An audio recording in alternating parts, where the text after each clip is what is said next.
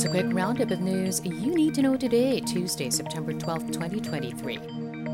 A court acquits Nobel laureate Maria Ressa and her news outlet Rappler in the remaining tax evasion case. The Nobel Peace Prize winner has now been cleared of all 5 tax evasion charges filed against her. These stem from a 2018 indictment that accused Ressa and Rappler of dodging tax payments for failing to declare proceeds of a 2015 sale of depositary receipts.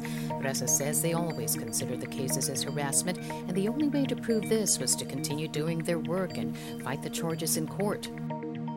Former President Rodrigo Duterte urged to return to politics by no less than House Deputy Speaker Gloria Macapagal Arroyo. This was revealed by Senator Bongo, who said Duterte will consult his family about Arroyo's invitation. Duterte and Arroyo met over the weekend, along with former Senate President Vicente Soto III and former Executive Secretary Salvador Metildea. Health reform advocate Dr. Tony Lechon quits as special advisor for non-communicable diseases at the Department of Health.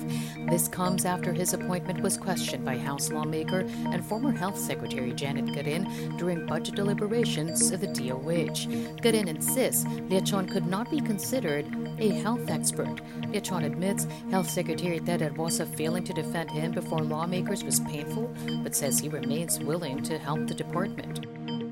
And a farmers group urging government to scrap the price ceiling on rice. After just a week of implementation, the Federation of Free Farmers says a price cap is ineffective, claiming retailers have only been allotting a small volume of their stock to sell at a lower price.